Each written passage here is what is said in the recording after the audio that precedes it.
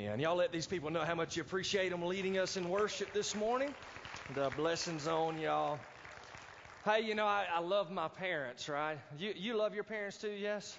And could you imagine though, like, you know, I've tried to imagine, what if my parents actually chose the person I was going to have to marry? Are y'all listening? Do you feel like that's a good idea? Let me just get a little vote on that. You think that'd be a good idea? Your parents get you a wife, or your parents get you a husband? Just slip your hand up if you like that idea. God bless you, right? She's like, I'm sick of this one. Give me a new one, all right? That was her story there. Well, I mean, you know, that's how it was whenever Joseph and Mary were actually engaged. That was the Hebrew tradition. In fact, what would happen is that the parents would all meet together and they would decide, you know, we want this husband, or our son rather, not this husband, this son to actually be married to your daughter, and then they would exchange a payment. Oftentimes they'd give some money, sometimes they'd give livestock. So they'd look at that, you know, woman over there and they'd be like, she's worth at least 3 sheep. Amen. And so they give, and that was a dowry payment. And then as soon as they made agreement for that marriage, then the soon-to-be husband would actually go back and live in his father's house, preparing a place for his new bride. And the bride would go and live with her parents for an entire year. And that year was called a betrothal period. Now, that betrothal period was pretty important, all right? The husband and the wife could not live together in the same place until they were officially married. And not only this, they could not have any sexual relations whatsoever until they were married. And so at the end of that 1 full year, which is the typical time frame, the husband would actually go and get the bride. And after he got the bride, he would bring her all the way back to his house. There'd be this huge processional, massive party, everybody extremely excited.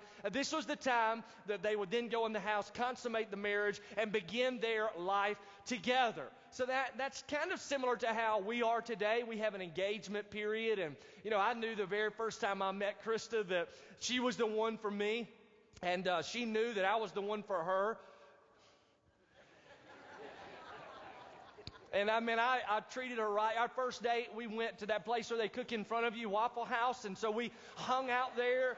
And we were set, man. We were married. We were engaged, you know. And I think our engagement was a little while. It wasn't a full year, but we were engaged. And man, we've been married for 14 years. All right. And are y'all really cheering for me? God bless all of you. I got married and do what? So cheering for her, Krista said. All right. Women should not speak. No, I'm just kidding. So that was a joke. I apologize. But it's pretty interesting. Now, that's an engagement period. Now, here's the deal. Could you imagine if you were engaged and then all of a sudden, as the soon-to-be husband, you found out that your wife was pregnant? You knew beyond any shadow of a doubt wasn't yours. How would you feel? I mean, what emotions would rise up on the inside of you? I think there would be this sense of great betrayal. There would be this sense that you were angry, maybe heartbroken. You would maybe even have this desire to get even. It's like, I'm going to take care of business here. Well, you know, that's the exact situation that Joseph found himself in. He was betrothed to Mary. And all of a sudden, he finds out she's pregnant. How does he respond? Let's look together. Matthew's Gospel, chapter 1 this morning. Matthew chapter 1, beginning in verse 18. Stand with me in honor of God's Word. The Bible says, the birth of Jesus Christ was as follows. And when his mother Mary had been betrothed to Joseph before they came together, she was found to be with child by the Holy Spirit. And Joseph, her husband, being a righteous man, not wanting to disgrace her, planned to send her away secretly. But when he had considered this, behold, an angel of the Lord appeared to him in a dream, saying, Joseph, son of David, do not be afraid to take Mary as your wife. For the child who has been conceived in her is of the Holy Spirit. And she'll bear a son, and you shall call his name Jesus, for he will save his people from their sins. And now all of this took place to fulfill what was spoken by the Lord through the prophet. And that prophet, by the way, was Isaiah, verse 23. Behold, the virgin shall be with child and shall bear a son. They shall call his name Emmanuel, which translated means God with us. And Joseph awoke from his sleep and did as the angel of the Lord commanded him, and he took Mary as his wife, but he kept her virgin until she gave birth to a son, and he called his name Jesus. Let's bow together. Father, we open up our scriptures today. And Lord, this is not a time for a sermonette. This is a time for a message. And God, we ask that you would speak a message to our hearts, and that you would challenge us this Christmas season to learn from the life of Joseph. Two marvelous truths, and we'll give you glory for it. God, we pray for those who are maybe visiting, but they're outside of the faith. They're far from you. And God, I can't redeem them personally. But God, I pray that the Spirit of God would work upon their hearts and show them the reality of who Jesus is, and by faith they will be changed this morning. And God, I pray for those of us who are your disciples. And God, help us this morning to learn how to reflect the glory and the majesty of your Son through our lives as we seek to live for you this season. And it's in Jesus Christ's name that we pray, and everybody said, amen. Go ahead and be seated. So right there in verse 18, we see Joseph is faced with the reality that his wife is pregnant. Now, Matthew, knowing the full scope of the story, goes ahead and lets us in on the fact that she was found to be with child by the Holy Spirit. Now, just very quickly, the Virgin Mary was with child by the Spirit. This was a miracle of Almighty God, and it cannot adequately be explained. In fact, it was John MacArthur who quotes, we can no more fathom such a thing as we can fathom God's creating the universe from nothing, his being one person, or one God rather, in three persons, or his giving an entirely new spiritual nature to those who trust his Son. Jesus' conception by the Holy Spirit is a great mystery. Now, Matthew here underscores the reality that Joseph all of a sudden finds out that his wife is pregnant. He inserts here the fullness of the story that she is pregnant by the Holy Spirit. Now, as we look at our text today, what we'll see are a couple of truths from the life of Joseph that I think will really be a source of challenge to you as they were to me. So let me just go ahead and give you the first truth. Joseph responded to this betrayal with love, Now, very quickly look at me, all right? You and I know the full scope of the story, especially if we grew up in church. So we know ultimately that Joseph wasn't really betrayed. However, it was from his perception and from his perspective, a reality that Mary had gone out with another man, and now she is pregnant. So from his perspective, he is feeling a sense of betrayal.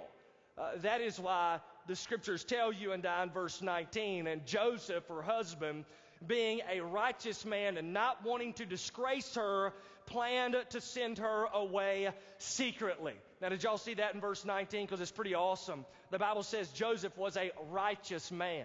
Now, I bought an eyeball for just a second. This is neat about Joseph. Joseph is written about, let me just ask you guys, where's he written? Old Testament or New Testament? Yeah, New Testament, all right? So Joseph is in the New Testament. However, Joseph is actually an Old Testament saint because the New Covenant has not yet been fulfilled. So the Bible says here that he is a righteous man. Now, how did that happen? How did he become a righteous man?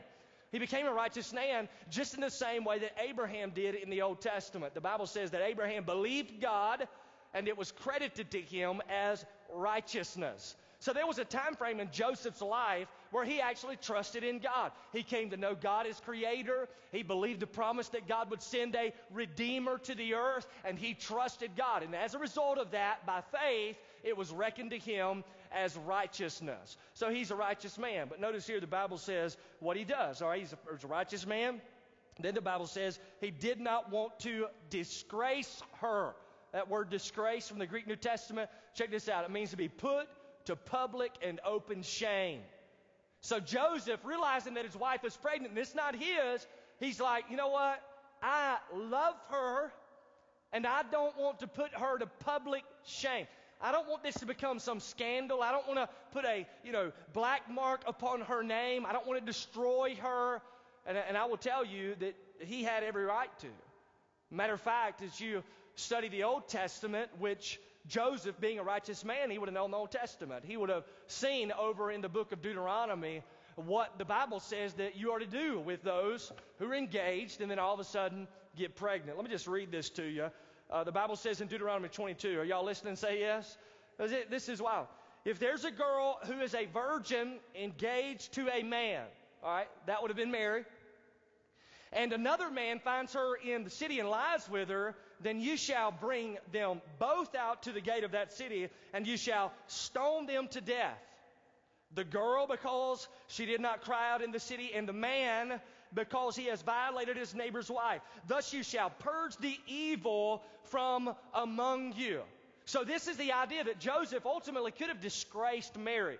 He could have drugged Mary out into the streets. He could have called all of the community elders together and said, she is pregnant with child. It is not mine. The law says that we put her to death. Let's purge ourselves of this great disgrace.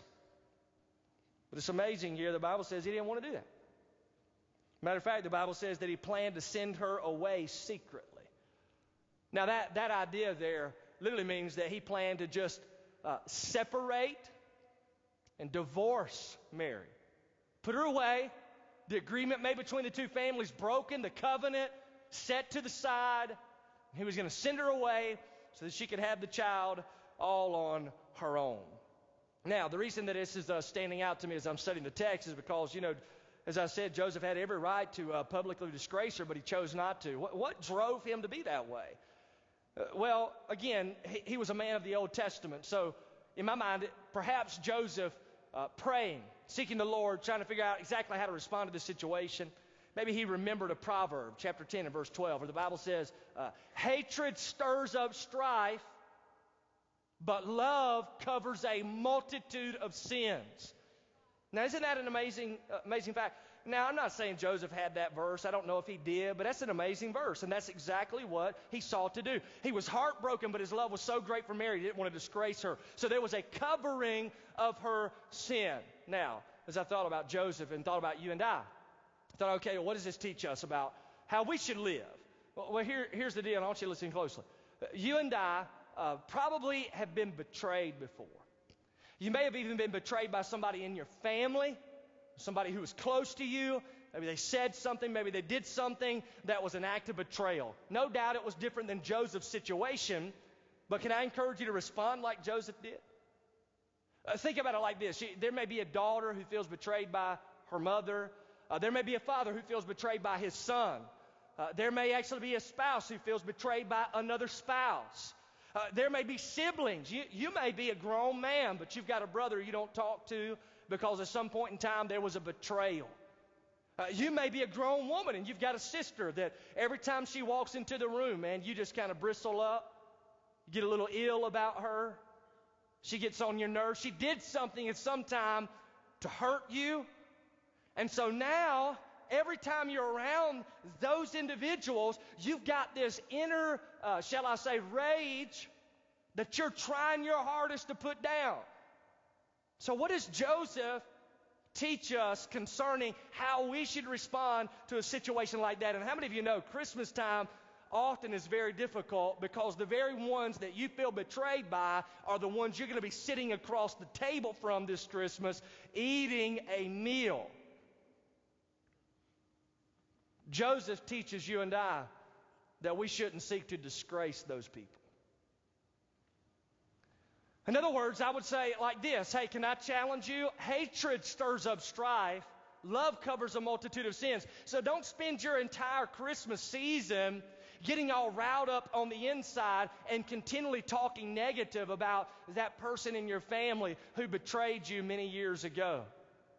Don't continue to get along with your spouse and rag out your brother or rag out your sister. Listen, each time you do that, you're only stoking the fire of bitterness in your heart.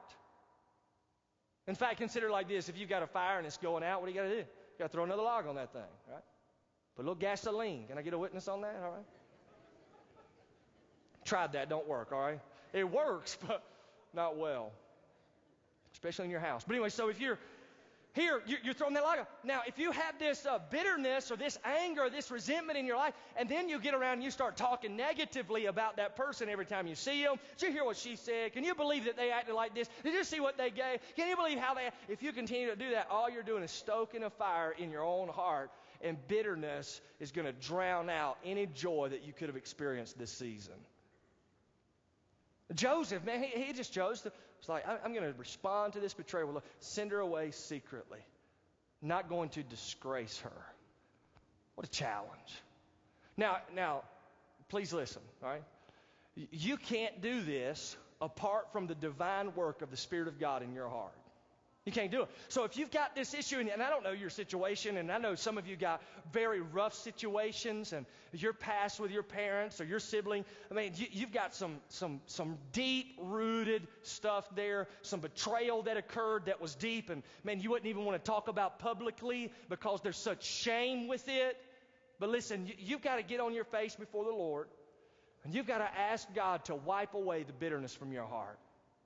And listen, then you've got to say, God, I cannot love these persons or these people in and of myself. I need the Spirit of God to take control of my life, to pour out forgiveness in me so that I let those people off the hook. And then, Lord, I need you to love those people through me. Holy Spirit, take absolute control of my life. Matter of fact, you can't muster up the love necessary to give to those who have betrayed you. You can't do it. The Spirit of God, when He takes control of your life, the fruit of the Spirit, first one, anybody know what it is? Starts with the L and ends with the of. It's love. And when the Spirit of God takes control of your life, love begins to overflow. Hatred stirs up strife, but love covers a multitude of sins. All right, y'all with me? Say yes. All right, here's the second principle that I want you to see this morning. And I love this from Joseph's life, and that is Joseph teaches you and I to wake up and obey. All right, wake up and obey. So let's see where this is found. This is pretty neat. Look at verse 20. The Bible says, when he had considered all this, behold, an angel of the Lord appeared to him in a dream. Now, here's the idea, okay? Joseph is going to sleep now. And as he's considering this, it's almost like he's laying in the bed and he's mulling over exactly what he's going to do about this situation that now is on the front. I mean, it's on his hands now. So he's like, what am I going to do? What am I going to do? He falls asleep, and then all of a sudden now he begins to dream. And the Bible says an angel shows up and says, Joseph, son of David. Now look at me real quick. Interesting thing about Joseph, his earthly dad, guess what? Not named David. Are y'all listening? So why does the angel show up and say, Joseph, son of David? He's trying to remind Joseph of something. What's he trying to remind him of? Well, here's what he's reminding him. David, Old Testament king, awesome guy, all right? He was given a promise from God. God said, David, through your royal line, I'm going to send a king who is going to reign forever. Y'all listening? So that is a royal line, a royal lineage. And so now Joseph is asleep. He's like, what am I going to do with this Mary? How am I going to put her out where she's not disgraced? How can I send her away secretly? He falls asleep. Angel shows up. Hey, chill out. Joseph, son of David, don't forget what lineage you are in. Then he says, do not be afraid to take Mary as your wife, for the child who has been conceived in her is of the Holy Spirit. And then the angel says, she will bear a son, and you shall call his name Jesus, for he will save his people from their sins. Now, first of all, this is pretty awesome. He's in a dream. He's like, guess what? You're going to have a kid. You're going to name him Jesus. Joseph is going to have the privilege of actually calling the Christ child Jesus. Jesus, this is an awesome word, by the way. It's a name, right? It's a Hebrew name, actually Joshua. And Joshua, you know what that speaks of? It speaks of the fact that Joshua now was this called by God's servant who led God's people through the Jordan River into Canaan land. But you know what Jesus was going to do? He was sent by God to lead all of those who would believe through the sin of their lives to the promised land of heaven. He said, you call him Jesus. And then I love it. He's going to save people from their sins. And that's what Jesus does, isn't it? Amen. Now, I get all fired up about Christmas because everybody does. They love the Christ child. They love the manger scene. They love baby Jesus. But Jesus came to die. He came to die for our sins. He had a marked out path from eternity past that was going to be walked upon. He was going to die for you and he was going to die for me so that he could save us from our sins. And somebody's like, save us from our sins? How's he going to save us? What's the problem with our sin? Well, the Bible says the payment of our sin is death. So if you hang on to your sin, you'll spend eternity separated from God in hell. But Jesus came to save you from your sins. And the Bible says in 22, now all this took place to fulfill what was spoken by the Lord through the prophet. Behold, the virgin shall be with child and shall bear a son, and they shall call his name Emmanuel, which means God with us. Now this promise in verse 23 is actually found in the book of Isaiah. It's pretty interesting. King Ahaz was overseeing Israel at this time, and he was a horrible king, man. He didn't really have much to do with the Lord. And then he finds out all of a sudden there's a couple of other kings who are out to get him and to kill him. And so King Ahaz, kind of in a panic, doesn't know what to do. You would think he would be like, God, I need your help. But he didn't do that at all. In fact, what he does is he goes to the king of Assyria. This is a wicked nation, and says, hey, let's partner here, and you protect me. And he bribes the king of Assyria. You know how he does that? This is wild. He goes into the temple of God, gets out the gold that is in the temple, and actually sends it to the king of Assyria. And so Isaiah shows up and he's like, hey, Ahaz, look, God's going to keep us safe. God is going to keep the royal lineage in place. You have nothing to worry about. But he doesn't pay attention to him. And then Isaiah says, here's how it's going to go down. Behold, a virgin shall be with child and shall bear a son, and they shall call his name Emmanuel, God with us. Now look at me real quick. I just wonder, all right? When Joseph had this dream and all this was going down, if he woke up and all of a sudden remembered that verse in the Old Testament. Here's my wife. Conceived in her belly is a child by the Holy Spirit, yet she is a virgin. I am from the royal lineage. What is God doing? And then the Bible said, y'all still with me? Say yeah? Look at verse 24. Then it's like, and Joseph awoke from his sleep and did as the angel of the Lord commanded him, and took Mary as his wife. And he kept her as a virgin until she gave birth to a son, and he called his name Jesus. So in verse 24, what we learn about Joseph, that he woke up and he obeyed. He didn't question God. He didn't wake up and be like, well, maybe I ate too much before I went to bed. He woke up and he's like, God has spoken, I will obey. That's pretty legit, isn't it? Wake up and obey, wake up and obey. Now, what's neat about Joseph, and man, I just kind of put little circles around it in my Bible. But this happens a couple of other times. Joseph never says anything. He's a quiet man. Ladies, can I get a witness on that one? Y'all ain't right. But the Bible says that every time he goes to sleep, he's like having these dreams, and he's waking up and he's obeying. He's waking up and he's obeying. Look at chapter 2, verse 13 and 14. The Bible says, when they had gone, behold, an angel of the Lord appeared to Joseph in a dream. Chapter 2, verse 13. Get up, take the child and his mother, and flee to Egypt. And stay there until I tell you, for Herod is going to search out for the child to destroy him. So Joseph got up and took the child and his mother while it was still night, and he left for Egypt. So here he is. He goes to sleep again. He gets a word from God. He wakes up. He obeys.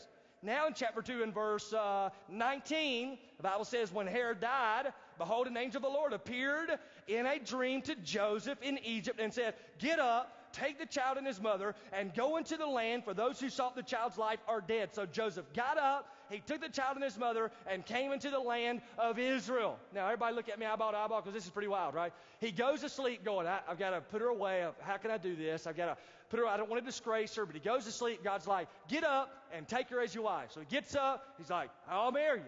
And then he goes to sleep again. It's like, get up and go to Egypt. He gets up.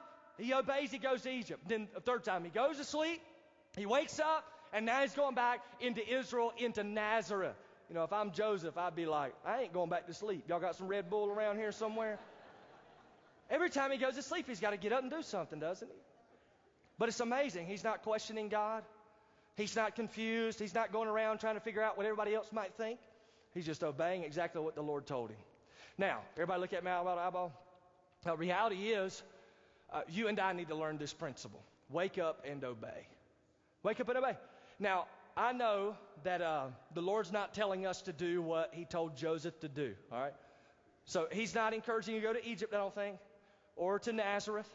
But there are some directives that Jesus gives to us that every single one of us ought to wake up and obey each day of our lives. In fact, there's 3 directives that Jesus gives us. And can I tell you, these are 3 directives I've shared with my children. Matter of fact, going to school, when we're riding in the truck, I share with these kids who are mine. I share the 3 principles. I say, here's the 3 things you need to remember. And I've told them before, I don't care what you grow up and do. I don't care what job you have. Don't really care. But if you do these 3 things, you'll be successful in God's eyes. Just do these 3 things, all right? And so I share them with them. I've shared, whenever we sit down in the evenings, oftentimes we have our devotion at that time. And so I bring those things up. Hey, what are the 3 things you need to remember? Man, they quote them off real quick, all right? And if you do these 3 things, you'll be shocked at the difference it makes. Are y'all ready for them, yeah? I just keep talking about them until you're like, just tell us what they are. So here's what I tell the kids, all right?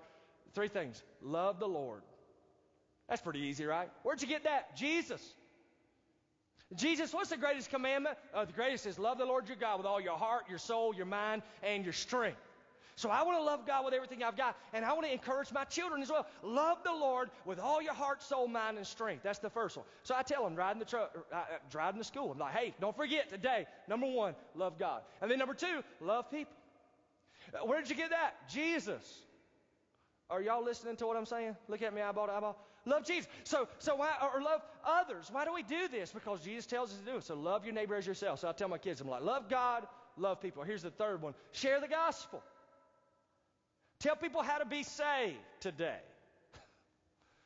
Y'all out there say yes? Now I know this seems crazy because you're like, how old are your kids? Well, one's 5, one is 7, one is 9, one is 11. Can we pause for a moment and celebrate that I knew that? Are y'all with me on that one? Amen, brother. I know, I was like,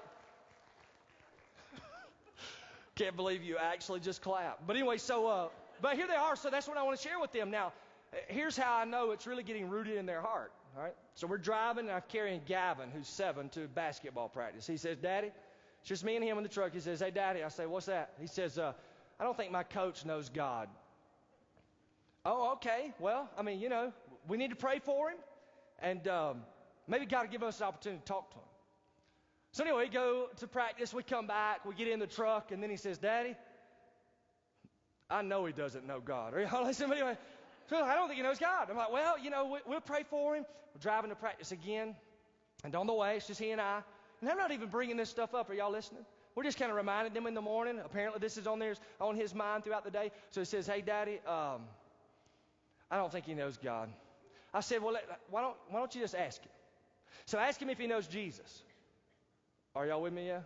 So anyway, we go to practice. Practice is about an hour long, and I'm hanging out on the side talking with some other parents, and we got a conversation going on. And really, kids, man, they're just out there playing ball. They're not really talking at all. And then towards the end of the practice, they get finished with practice, and I'm talking with a guy not paying attention, and all of a sudden the coach comes back, and he's carrying in his arms Gavin.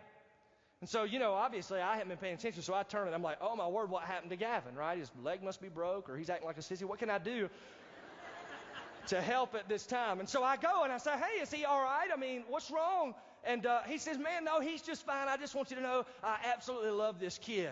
And I'm like, yeah, I mean, he's all right. I love him. He said, I love this kid. I said, well, that's cool. He says, he just came up to me and asked me, do you know Jesus? Are y'all listening? Because what happens with us, we're like, I can't go and ask them people. I'm so scared. What will they think? What will they say? He's 7 years old. He's like, do you know Jesus? After practice. Now, can I tell you, he does. He goes to church. He came to our Christmas musical. But what's amazing about this is that he spoke with me yesterday and actually told me that it's challenged him.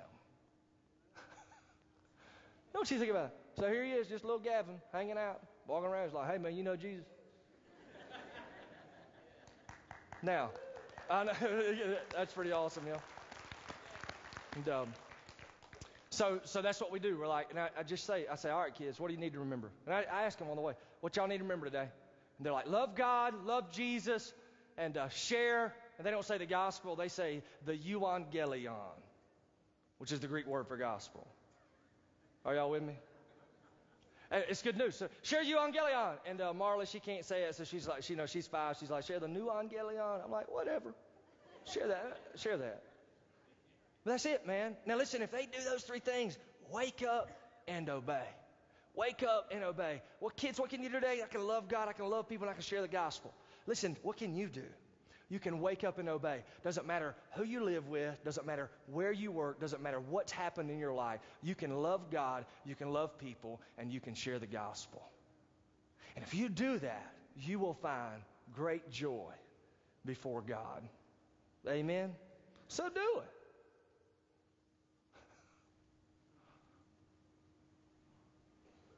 I don't know if y'all have discovered a theme in the preaching over these 4 years, but it has something to do with sharing the gospel. I don't know what y'all putting your stuff up for. I ain't done preaching. I don't know what you're doing. It's like, well, I'm done with the fill in the blanks. No, I ain't done yet, brother. Share the gospel. And I guess until Jesus calls me home, I'll keep going to the church and be like, y'all share the gospel. Share Jesus with people. Emmanuel, God with us, He came to save people from their sins. And if you love Him, you'll talk about Him. And if you love others, you'll talk to others about the one you love. Just obey God. Wake up and obey. Awesome principles from the life of Joseph. Let's bow. Father, in the name of Jesus, we are thankful for our time together this morning. Ask in the name of Christ that you would continue to grow us in our walk with you. Use us for your name's sake and glory. Your head bowed, your eyes closed. You may be here this morning and you're outside the faith. You don't have a personal relationship with Jesus. And maybe you came today because you were invited and you're like, well, I guess it's Christmas time. Maybe I'll go. And man, we're glad that you're here. Not knocking that you showed up for a Christmas time. But I do want to challenge you. Listen, do you know Jesus? Not intellectually, all right, not in your mind, not do you know the story, not have you heard about Him, not have you been, well, I've been in church all my life. Yeah, man, I know Jesus. Not that kind of do you know Him. That's knowing about Him. Do you know Him? There's a lot of people I know about that I don't know. I can tell you a whole lot about some sports figures. Tell you a whole lot about Hank Aaron or Babe Ruth. I know a whole lot about them, but I don't really know either one of them. Jesus came to save you from your sins. It's almost as if He's walked across the river of sin on dry ground. He is now holding out a nail-scarred hand before you. And He's inviting you to grab it and walk back across on dry ground with Him. And Jesus says, I'm the way, I'm the truth and the life. Nobody comes to God the Father but through me. In other words, you're not getting across this river without me. So whether you're a child or a teenager, young adult or senior adult, I'm not asking, do you know about Him? Do you know Him? Has your life been changed? If not, right there where you are, man, just call out on the Lord. Just pray something like this. You'll be like, God, I know I'm a sinner. I know I can't save myself. And so this morning I'm turning from my sin and I'm placing my full trust in you. Thank you for Jesus who died for me. Thank you for sending Him to pay the penalty of my sin on the cross. And thank you for the resurrection